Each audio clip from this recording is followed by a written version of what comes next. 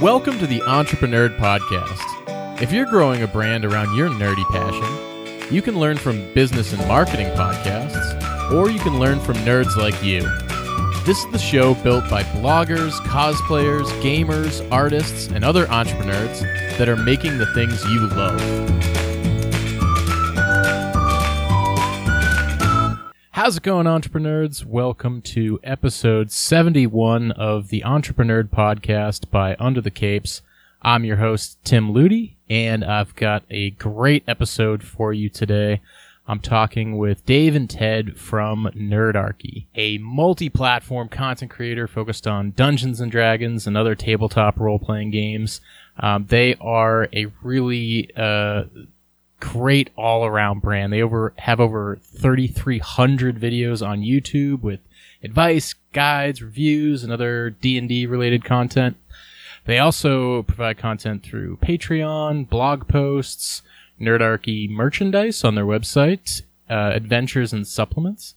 And last year, they fully funded the first Kickstarter for out-of-the-box Encounters for 5th edition, which was fully funded in 48 hours, and then they smashed through stretch goals for the rest of the Kickstarter. And the Out of the Box is a really cool product that I'm excited about. It offers dungeon masters everything they need to drop an encounter right into their game. So it's counter, the villain, the maps, everything. So it makes it very easy for dungeon masters and a very, very complete tool for them.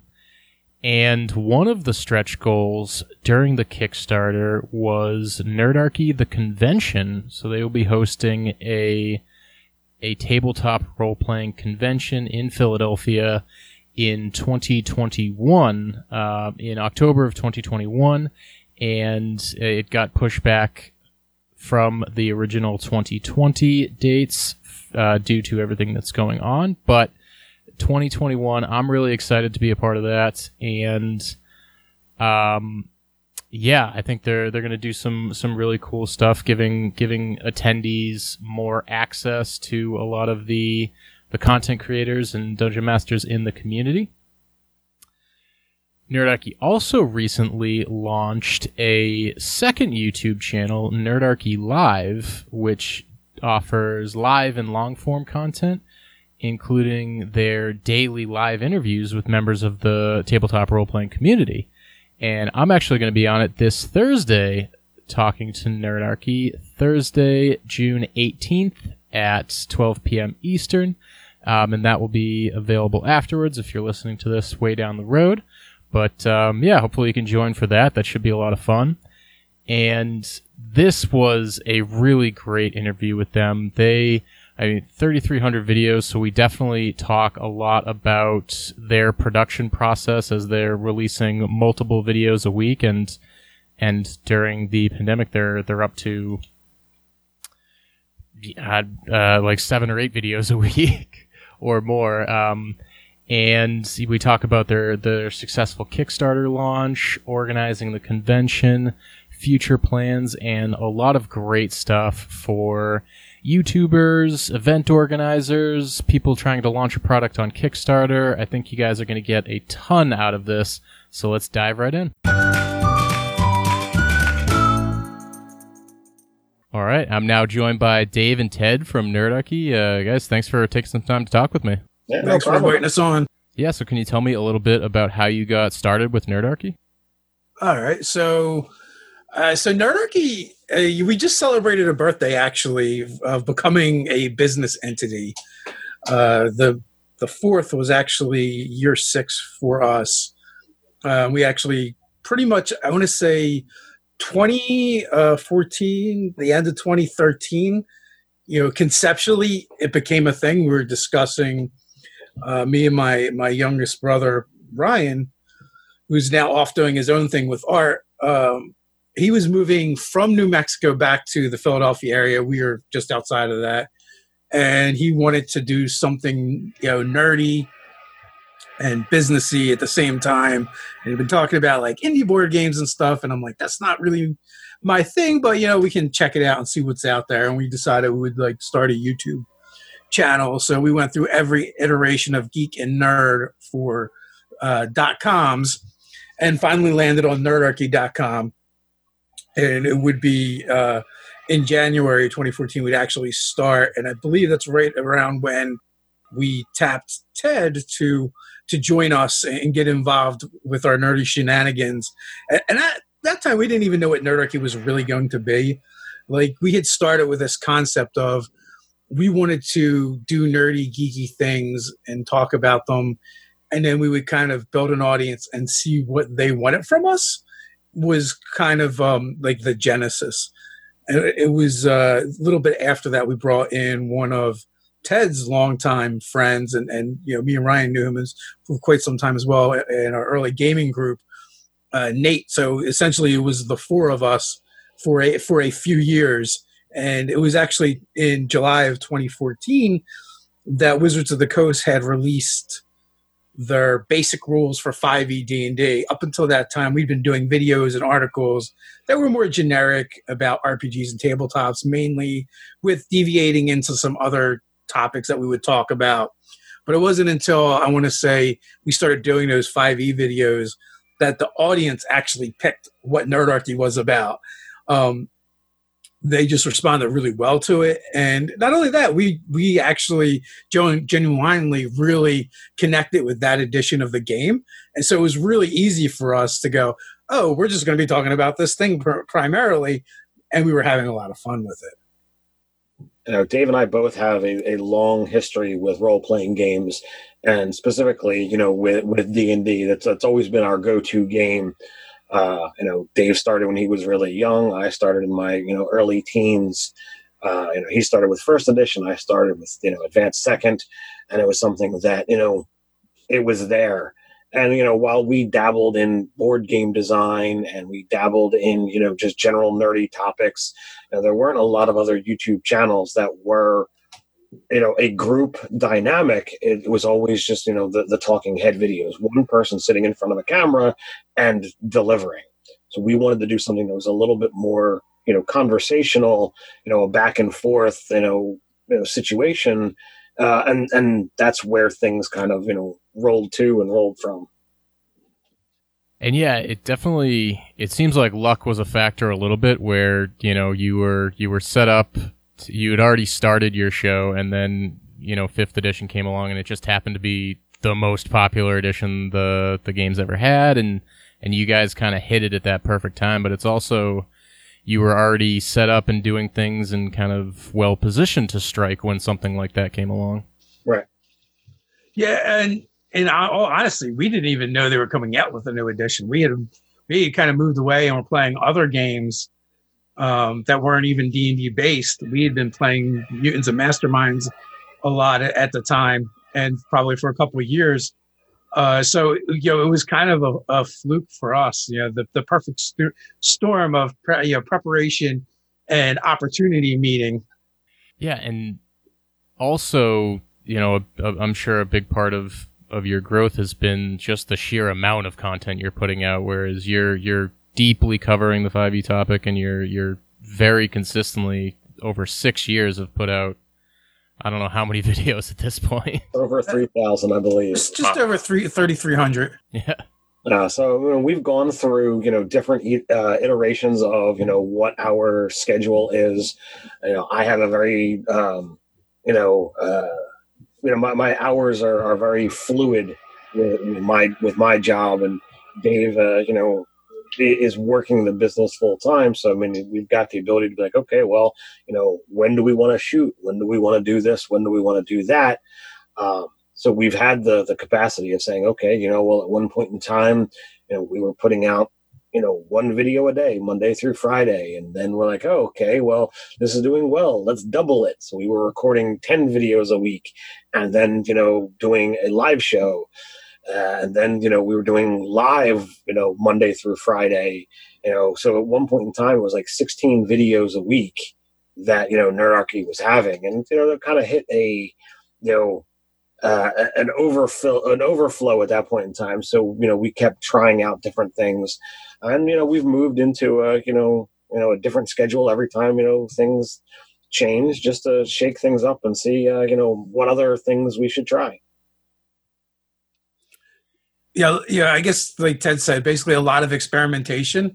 Early on, we actually, we would do like 3 videos a week. Then we went to a video a day, and then, like Ted said, we really cranked it up. And with that, what we were kind of looking at is like the video gamer YouTuber model, right? And it's like that's what they kind of did. So we emulated that with a lot of micro content, which was actually kind of a very grueling schedule. Me and Ted would meet like twice a week and shoot 5, 6 videos at a time, maybe more. Occasionally, we couldn't make that second filming, so we'd have to do it all in one shot. So you're doing like 10 videos at a time, which was rough. And those videos, while the content is fun and what have you, is definitely shows a little bit of our inexperience, that we would just show up and be like, hey, what do you want to film? What do you want to do? And we'd turn on the camera and we would just talk, and be like, all right, that's a video. And so some videos were 10, 20 minutes, other videos were like 45. Yeah. So like if you're doing 10 of those, that's a long day. Yeah, so what is the process now? Are you still batching the videos where you're doing several in a day? How much prep are you doing ahead of time for these? What's the process like? So that's changed quite a bit. Before, we had a video idea list, and we still use that, but now we'll meet the day before we film. And, we generally shoot 3 to 4 videos at a time, depending how much of a backlog we have, just in case. And that meeting beforehand is we just kind of highlight and bullet point, the flow of the video and the things that we want to try and hit within it. It's not, I wouldn't call it a script, but we do workshop them ahead of time. Yeah, this makes for better content. It doesn't have us repeating ourselves, because that's definitely happened in previous videos. And it gives, as Dave says, the order, the flow, so that everything has a proper continuity. Yeah, it definitely seems like the videos where you very carefully have outlined what you're going to cover and kind of get through it are definitely the more rich in information and the more valuable. But it's all been our learning process. And when we first started out, I would say there weren't a lot of people doing D&D YouTube content well. Even the people that were good at it they were just naturally good at it. They would just turn on a camera and they would talk. And there wasn't like a lot of structure to it. After we started, other channels started popping up and really putting forth a lot better content production. I would say we'd probably been into a couple years before that sort of happened. The first one, like the year after we started, was WebDM. They came up on the scene and they had these really high production values. They were using multiple cameras, and we were like, "Wow, that's really cool! Like, look at what people can do." It really like expanded the horizons for us, because like seeing someone else do something and do it well, it opened our eyes to opportunities that we didn't really understand were there. Because when we first started, we had an iPhone, external mic, and it's like then we eventually moved up to a webcam and a Yeti, then the DSLR camera, and then we're like, well, maybe we can do multiple camera angles as well, and eventually move to that. Yeah, and the other way you guys have really updated and expanded is not just YouTube. You've grown into the blog has really grown a lot. You're doing Kickstarters and conventions and lots of written D&D content. How have you decided where you want to grow the business next? Well, I think things kind of started with the Patreon account. We had heard about Patreon early on, and it was something that was like, all right, well, we could create something there. Just because we enjoy playing D&D, we enjoy making content for it. So why not open up things while we're experimenting with things in our own campaign setting, if you will. We can make that stuff, have it to be able to offer digitally to our patrons. So we had several years of let's build things over there, and that went through its own series of changes and iterations as to, what the levels were and what things we were offering. But in the end, it showed that we have a formula, we have something, that we can have that works. So we then started taking those things, several months after we put them, or gave them out as patron rewards. We were putting them up on our website for sale. So it was like, all right, well, you can get them through Patreon, or you can wait and get it through the store direct.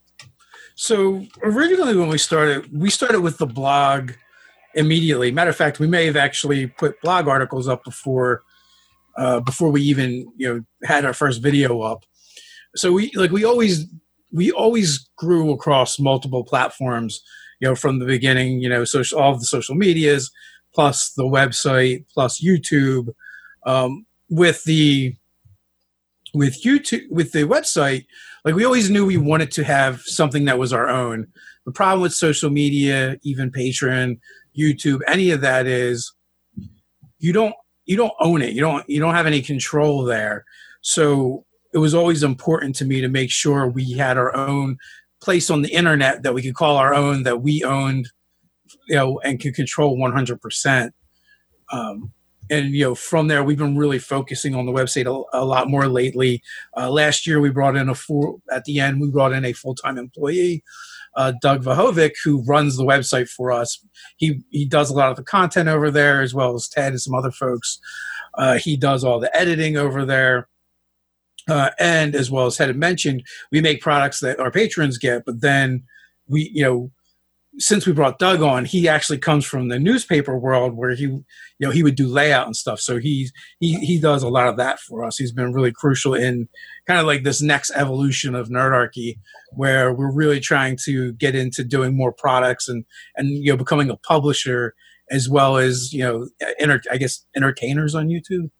Yeah, and especially like you said, where you don't own any of the content on a specific channel, by you're kind of diversifying your portfolio there, where if the YouTube algorithm changes and hurts you guys a little bit, it doesn't, you're not the only thing you're doing, so you can kind of move things around and switch your focus and keep your audience engaged across all your platforms. But I mean, not only is there the danger of the algorithm changing and that affecting your numbers, which we've seen that happen multiple times in iterations of Nerdarchy. We're literally going through another one now for whatever reason, and it's just part of it. But that's actually the least of my worries or concerns. You see people get deplatformed. A lot of times they get deplatformed for good reason, but that being said, you kind of are at the whims of whoever runs that platform, whatever their standards are. So anyone who's doing anything should always kind of keep that in mind. That's why I don't get mad when things change on YouTube and they no longer favor us or whatever the thing is. I've always understood and knew that this platform doesn't belong to me. I am a renter without a lease. That led us into wanting to be able to do our Kickstarter, which originally started off as a series on the website, on the blog, and once we got through basically a full year, we began seeing like, all right, what does this look like? What if we turn this into a product?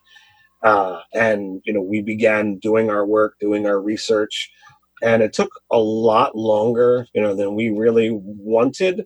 But once we did wind up launching, we had some pretty astounding success over on Kickstarter for our sake, for our opinions.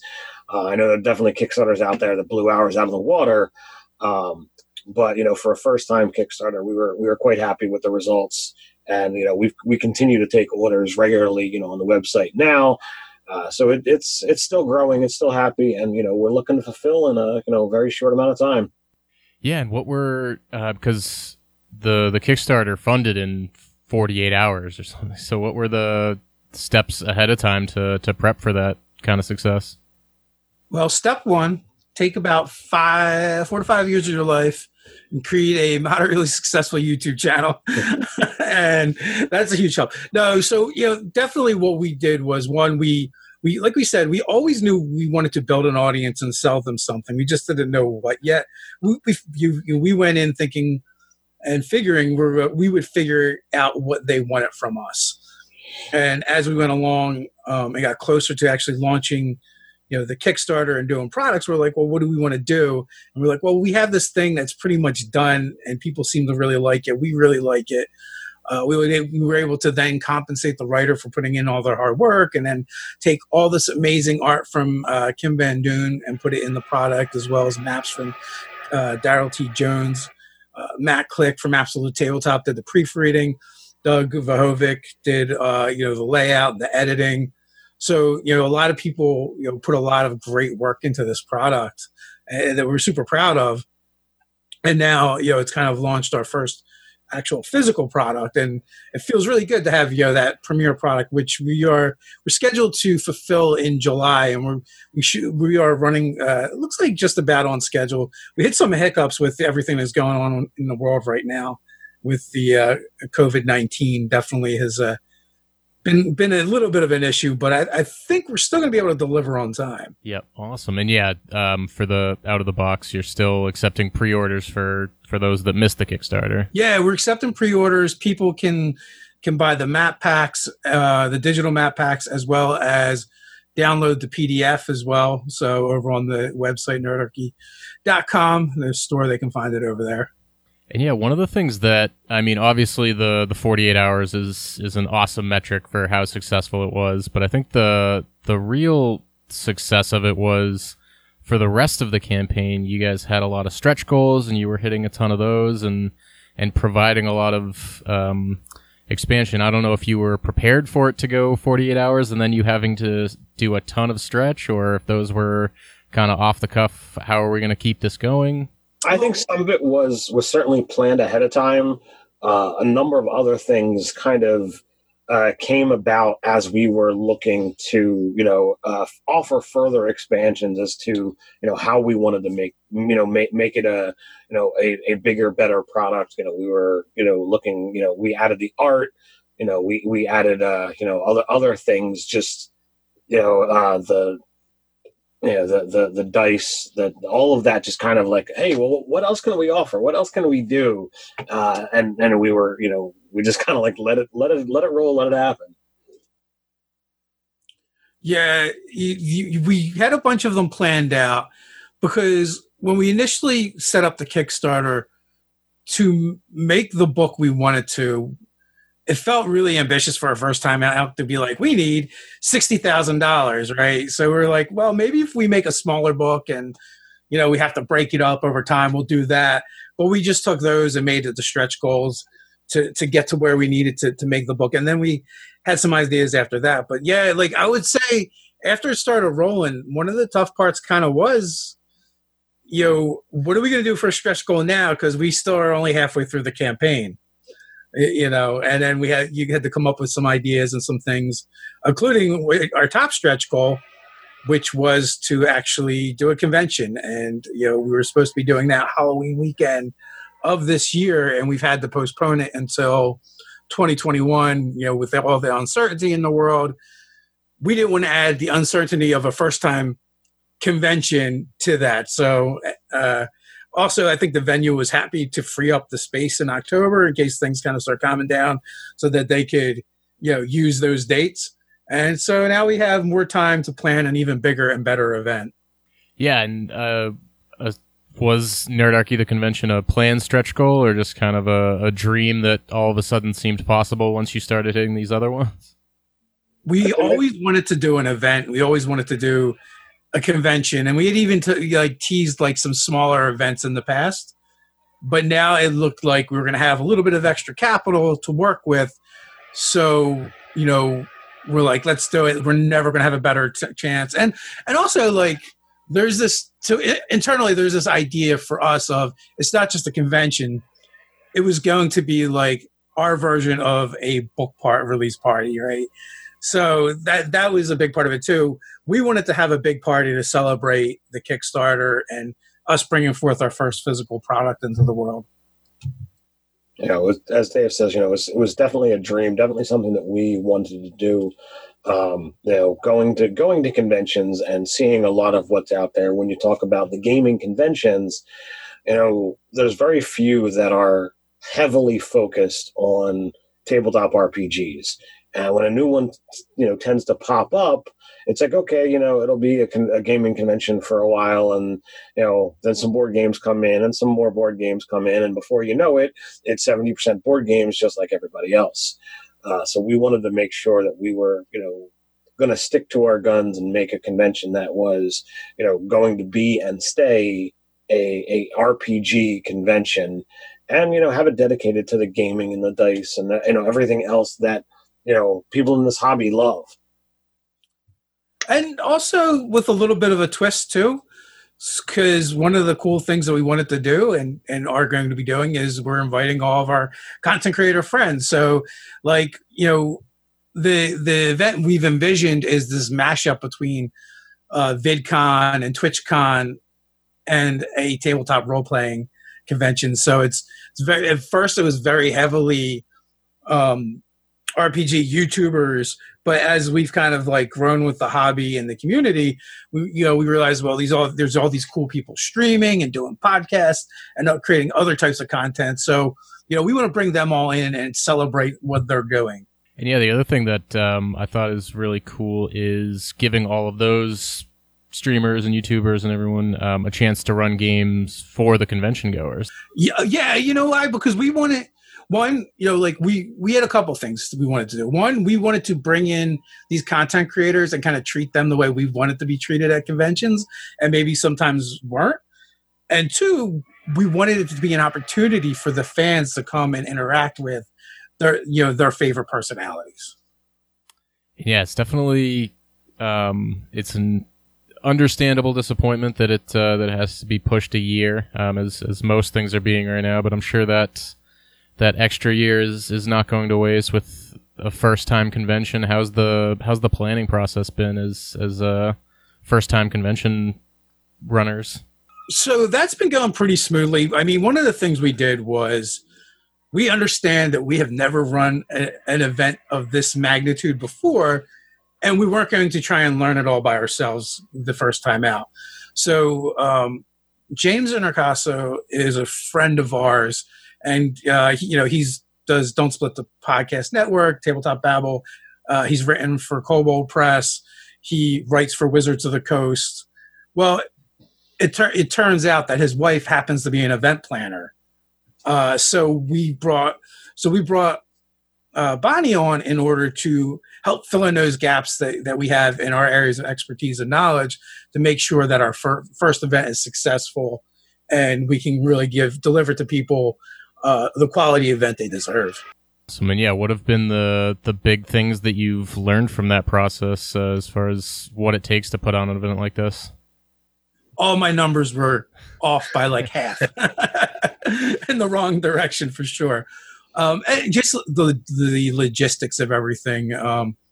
Bonnie's been a godsend for it. And I'm not the most organized individual, so having someone that is very detail oriented and meticulous on board helps a lot. I mean, I tend to think more like big picture and, larger tactics and strategies where, she was able to come in and really focus me on these small details that are super important because you need them all to line up for the event to happen successfully, and asking questions that I would never even have thought of. Yeah. Awesome. You mentioned, so you've got the convention coming next year, and you mentioned this being the first physical product. What are the feature plans for Nerdarchy? So we probably have our next 3 Kickstarters conceptually planned out after that. Right now, we're going to be doing D&D products because it's kind of what we know and love.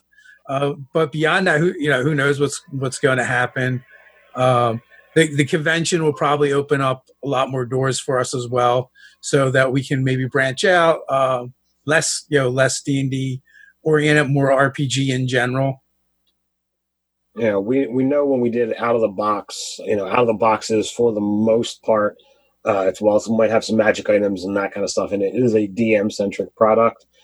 So we know that with our next one, the player base is definitely larger of D&D. On average, if a D&D group has 5 people in it, 80% of that are players, and they're probably not going to buy a DM centric product. So we are looking to put out a next product that is going to gear heavily towards the player base, and hopefully the product that we're already working on. And sorry, I can't give you spoilers as to exactly what it is, but hopefully the players are really going to like what we've got to offer. And only time will tell, when we're going to feel ready to be able to hit that launch button, but it's certainly not going to be until after we get a fulfillment happening for out of the box.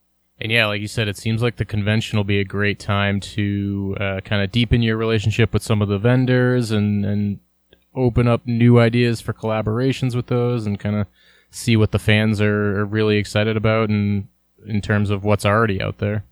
Yeah, I mean, one of the things that we really enjoy about going to conventions and events is getting to connect with the fans. And a little bit of a low point for me is anytime I hear a fan go, "Oh, I wanted to come up and say hi, but I thought you looked busy." And we always appreciate it when they come up and even if it's just to say hello or whatever, sign a book, handshake, high five, hug, or whatever. We appreciate all the fans, because without them we wouldn't be able to do what we do. So when you do see us at an event, at a convention, even if we do look busy, come over and say hi. If we really are busy, we will just tell you so, and no hard feelings. But we do love it when you come up and say hello to us. Yeah, to me that is that's the best thing for being at a convention.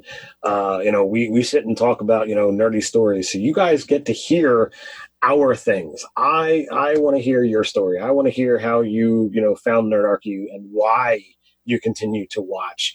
And we're not hard to spot. I'm even easier. When I go to a convention, I have a suit of leather armor with a Nerdarchy symbol emblazoned upon my chest. You're going to be able to find me easily. So yes, please come say hi. Come talk to me. Talk to us. It means that much more to us to say that, look, we are important in your life, just as, our fans are important to us. Yeah, and it's nice to engage with people on social media, but the in-person events are where you really get to know people and get an idea for who you fans are. Yeah, I mean, we do so many live chats, and we've done so many videos where we've relayed personal stuff, about ourselves. But it's really like a one-way mirror. People get to look into our lives and see us, but we never get to do the same. And that's where the events come in. And, holding our own event, hopefully we'll get to do that even more. Although I suspect we'll end up working a lot and not getting to do it as nearly as much as we'd like to. Yeah, and leave it to the other creators to get that experience that you built this for you to have. Yeah. Which is fine. I mean, we love the D&D community and the RPG community, and we've always felt that there's enough room for everybody in here, and we love to collaborate with other creators, which we've done a ton of. Ted's appeared on quite a few stream games, is currently on stream games. I've built a collab channel that we ran for, I guess 2 years. Or a year and a half, something like that, with the Saber Dice brand. What's that? I want to say 2 to 3 years. Yeah, we've been doing this for so long. Time just kind of folds in on itself, But yeah, Saber Dice was a lot of fun. I appeared on a season of that. Currently I'm on a Thursday night game over on Mini Terrain Domain. It's the Dawnbringers. We have a lot of fun over there, and it's a game full of people who are rich in the industry. So a lot of fun that happens, and the more connections that you make, everybody gets to get lifted. They say the rising tide lifts all ships, and that's kind of one of the way that we approach things, which is why our videos, we don't want to take the negative views. We don't want to be like, oh my God, let's neg on this particular, topic or content. That's not our thing. We want to, promote positivity and, look at things as good. Yeah, we're going to provide our general feedback, but we're never going to be like, okay, let's do a video and talk about how bad this product is. That's not fun. Yeah, if we hate it, it just won't appear on the channel. Exactly. Yeah, that's what I'll see a lot of comments on like anybody's stuff really, and be like, oh, you always like everything. And it's like, well, why would I talk about something I don't like? And as sad as it is, like, we've had people approach us for ships, and they're either outside of where our expertise is, like, oh, do you want to talk about this video game? No, thank you. I mean, we both have played video games, but that's not our audience. That's not what we're going to do. And there's been products that we've looked at and it's like, all right, well, I'm not certain how I would spin this, and I don't want to lie to our fans. I don't want to be like, oh my God, this is great, and it's not. So you won't hear us talking about those things, and publicly, we're never going to say who those companies are or what those products are, because that's not good for business. What does that do but grow, and spread negativity? So that's no fun. And yeah, you were saying you like hearing how people heard about you guys, and I was trying to think, how did I learn about that? I think it was Saver Dice, which is, it seems like those collaborations are a huge way to grow your audience and grow the community and your overall connection to the community. They absolutely are. And if people are, if you're looking to grow any kind of business, really, anytime you can partner up and help build bridges with others, it's going to expand your reach. It's going on both sides, and that can be tricky in itself. Sometimes people will try and do that, and they kind of overshoot themselves, and occasionally it will work. But for the most part, you need to like find people to collab with or close to your own sphere of influence, or you need to bring tremendous amounts of value to the other people. Like Cody from Taking 20, he was the one that originally approached us all about doing the Saver Dice project, which at that time it didn't even have a name. And, me and him decided to partner up on it. But he was a really small channel at the time. But, he was willing to do a lot of the legwork. And people really appreciated that, and so he really did create Saver Dice by, sweat equity. But, if you're going to try and do something like that, you have to just bring something of value to the table. Don't think about what other people can do for you. Think about what you can do for them, how you can serve them. And that's how you're going to build better partnerships.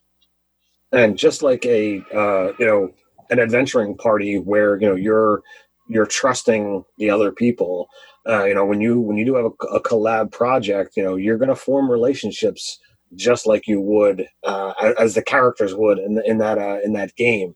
So you're going to build relationships. You're going to be able to call these people your friends. And that game that I was talking about on Thursday nights, like, we consider each other family. I've been to several of their houses, that are a bit of ways away. There's people that are further away that I can't wait to actually get to meet in person.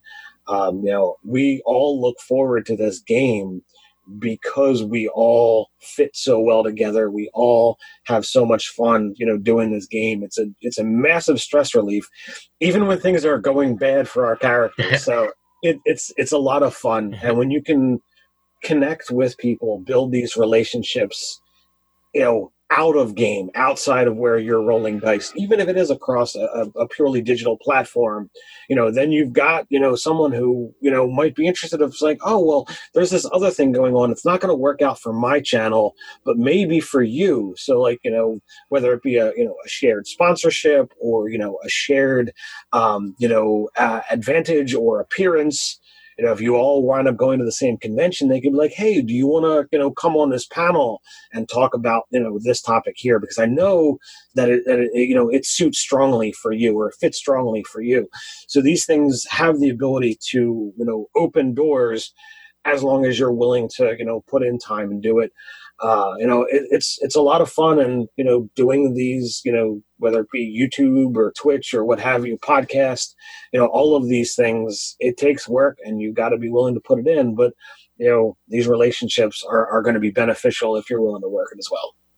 Yeah, it's definitely interesting how like everyone's playing a character and going through fake scenarios, but you are like getting a much better idea of who that actual real person is and growing real relationships. So it's definitely a lot of fun that way. But you were saying that kind of putting in that work and Dave, you mentioned the sweat equity where like maybe some smaller channels might be intimidated to reach out to more established creators because they think, oh, why would they be interested in working with me? But you kind of point out, if you're willing to put in that work and provide value that way, you can present value to a group like that. Yeah, and also like there's also like a right way and a wrong way to do that kind of stuff. Like oftentimes on social media is like new creators are trying to build their brand and get exposure, so they'll keep tagging larger creators, which is the wrong way to do it because it's actually annoying, especially if what they're doing has nothing to do with what you're doing, right?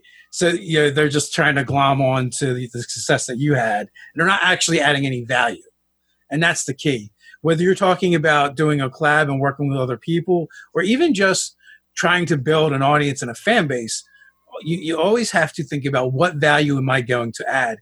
Even when internally we're having discussions about building things, a question was asked of, how do we build this thing, or how do we make this better, or what's this trick we can do? And I'm like, well, I think we're asking the wrong question. The question you should be asking is, how can we solve a problem for people? How can we help people? How can we do something that somebody needs, right? Because when you start coming up with those solutions, that's when you're going to really grow, and you're doing it. You're also doing it for a better reason. Nobody really cares about you. So if all you think about is what's in it for me when I do the thing, then it's going to be very hard to get anywhere. But if you start off by caring about other people, that and being genuine, that's going to foster good relationships and goodwill towards you and what you're doing. Yeah, and if you're reaching out to someone like, oh, I think we'd be great collaborators because you have a ton of followers, not like, I think our audiences could benefit from it and our voices actually sync together and could create something new. Yeah, that is absolutely a strong point. You don't want to be like, hey, I just want to tap into your audience. It's, look, I've watched a lot of your stuff. I'm a fan, and I think, we've got a lot in common. What about Project X? If you approach it from that point, it's definitely better than, can I leech off of your followers? Yeah. So your audience is mostly, you're looking at entrepreneurs that kind of want to like do nerdy stuff and turn their passions and hobbies into businesses. Yeah, absolutely. Because one of the interesting things about the start of Nerdarchy, I actually attribute Nerdarchy being formed to people that aren't in Nerdarchy. To be honest with you, I've always been a bit of an entrepreneur, and I've loved studying business and things like that, and I've always tried doing things and without a ton of success. But one of my mentors in those endeavors has always been like, hey, you should do something with Dungeons and Dragons. You're a dungeon master. And I was like, well, I don't see this going anywhere. I don't see that people would care about this, so he actually had to work on me for a couple of years before, between, talking to that individual and my brother going, hey, I'm coming back from Albuquerque, let's do something. Then I was like, all right, at least we'll entertain looking at it. And when, we first got started, we started looking at channels like Encounter Monkey, Noah Atweiler, and that was like kind of inspiration. And we saw like he had 30,000 subscribers, and that number was so gigantic at the time and huge. It's like, wow, 30,000 people care what this guy has to say about this silly little game. And it was like, I guess there is an audience. There is people that are interested in this stuff. And I bring that up because when I used to struggle with, trying to build a business or start something, it was super hard, and I would get disheartened, and eventually, I would just get fatigued and would kind of fail. It wasn't until we started Nerdarchy that I found something that I was like truly passionate about. And I enjoy doing it, whether we can turn it into a business, whether we can make it profitable or not. But that made it so much easier to keep going when things are tough and when it's rough. Because, when we first started doing this, I was working in heavy construction, and you work a lot of hours during your season when you do that. So I would sneak work in from my phone sometimes, or I would get done work and be bleary-eyed and not be able to see straight, but try and get an article out on the website with all kinds of typos in it because I can't even see straight, or falling asleep at the laptop. When you have something that you really care about, you're really passionate about, it makes it so much easier to push through those dark days and those hard times. You can work a regular job and be able to look forward to the things that you are passionate about. But if you're trying to get into an industry and you don't have passion and desire to live it, breathe it, eat it, it might not be for you. Pretty much I have always been a nerd. I've never hid the fact that I played D&D and did all of these nerdy things. And it was one of those things where nowadays, whenever I'm doing something that's not directly nerdy, my brain is, taking what's in there and saying, okay, how can I use this in D&D? How can I use this as RPGs? It could be, how are these characters relating to each other? And can I use that, the major plot that's going on in this story or in my real life? How can I use that to make a magic item or to make a quest or an encounter? My brain is naturally doing all of this. And there are many times I'm like, all right, I got to pull out my phone or I got to pull out my laptop and I got to jot down these notes, just to be able to use that at some point in time, because I think it's fun. I think it's good. So that's really where you kind of want to have to be. You have to be willing to be like, all right, well, I'm going to live this. I'm going to absorb it all in, because if you're not willing to put in that much work normally, then you probably aren't going to have what it takes to make the business work, because you have to put in more work than you typically have hours at a regular job, because your business entirely revolves around how much you build into it, how much work you are willing to give it.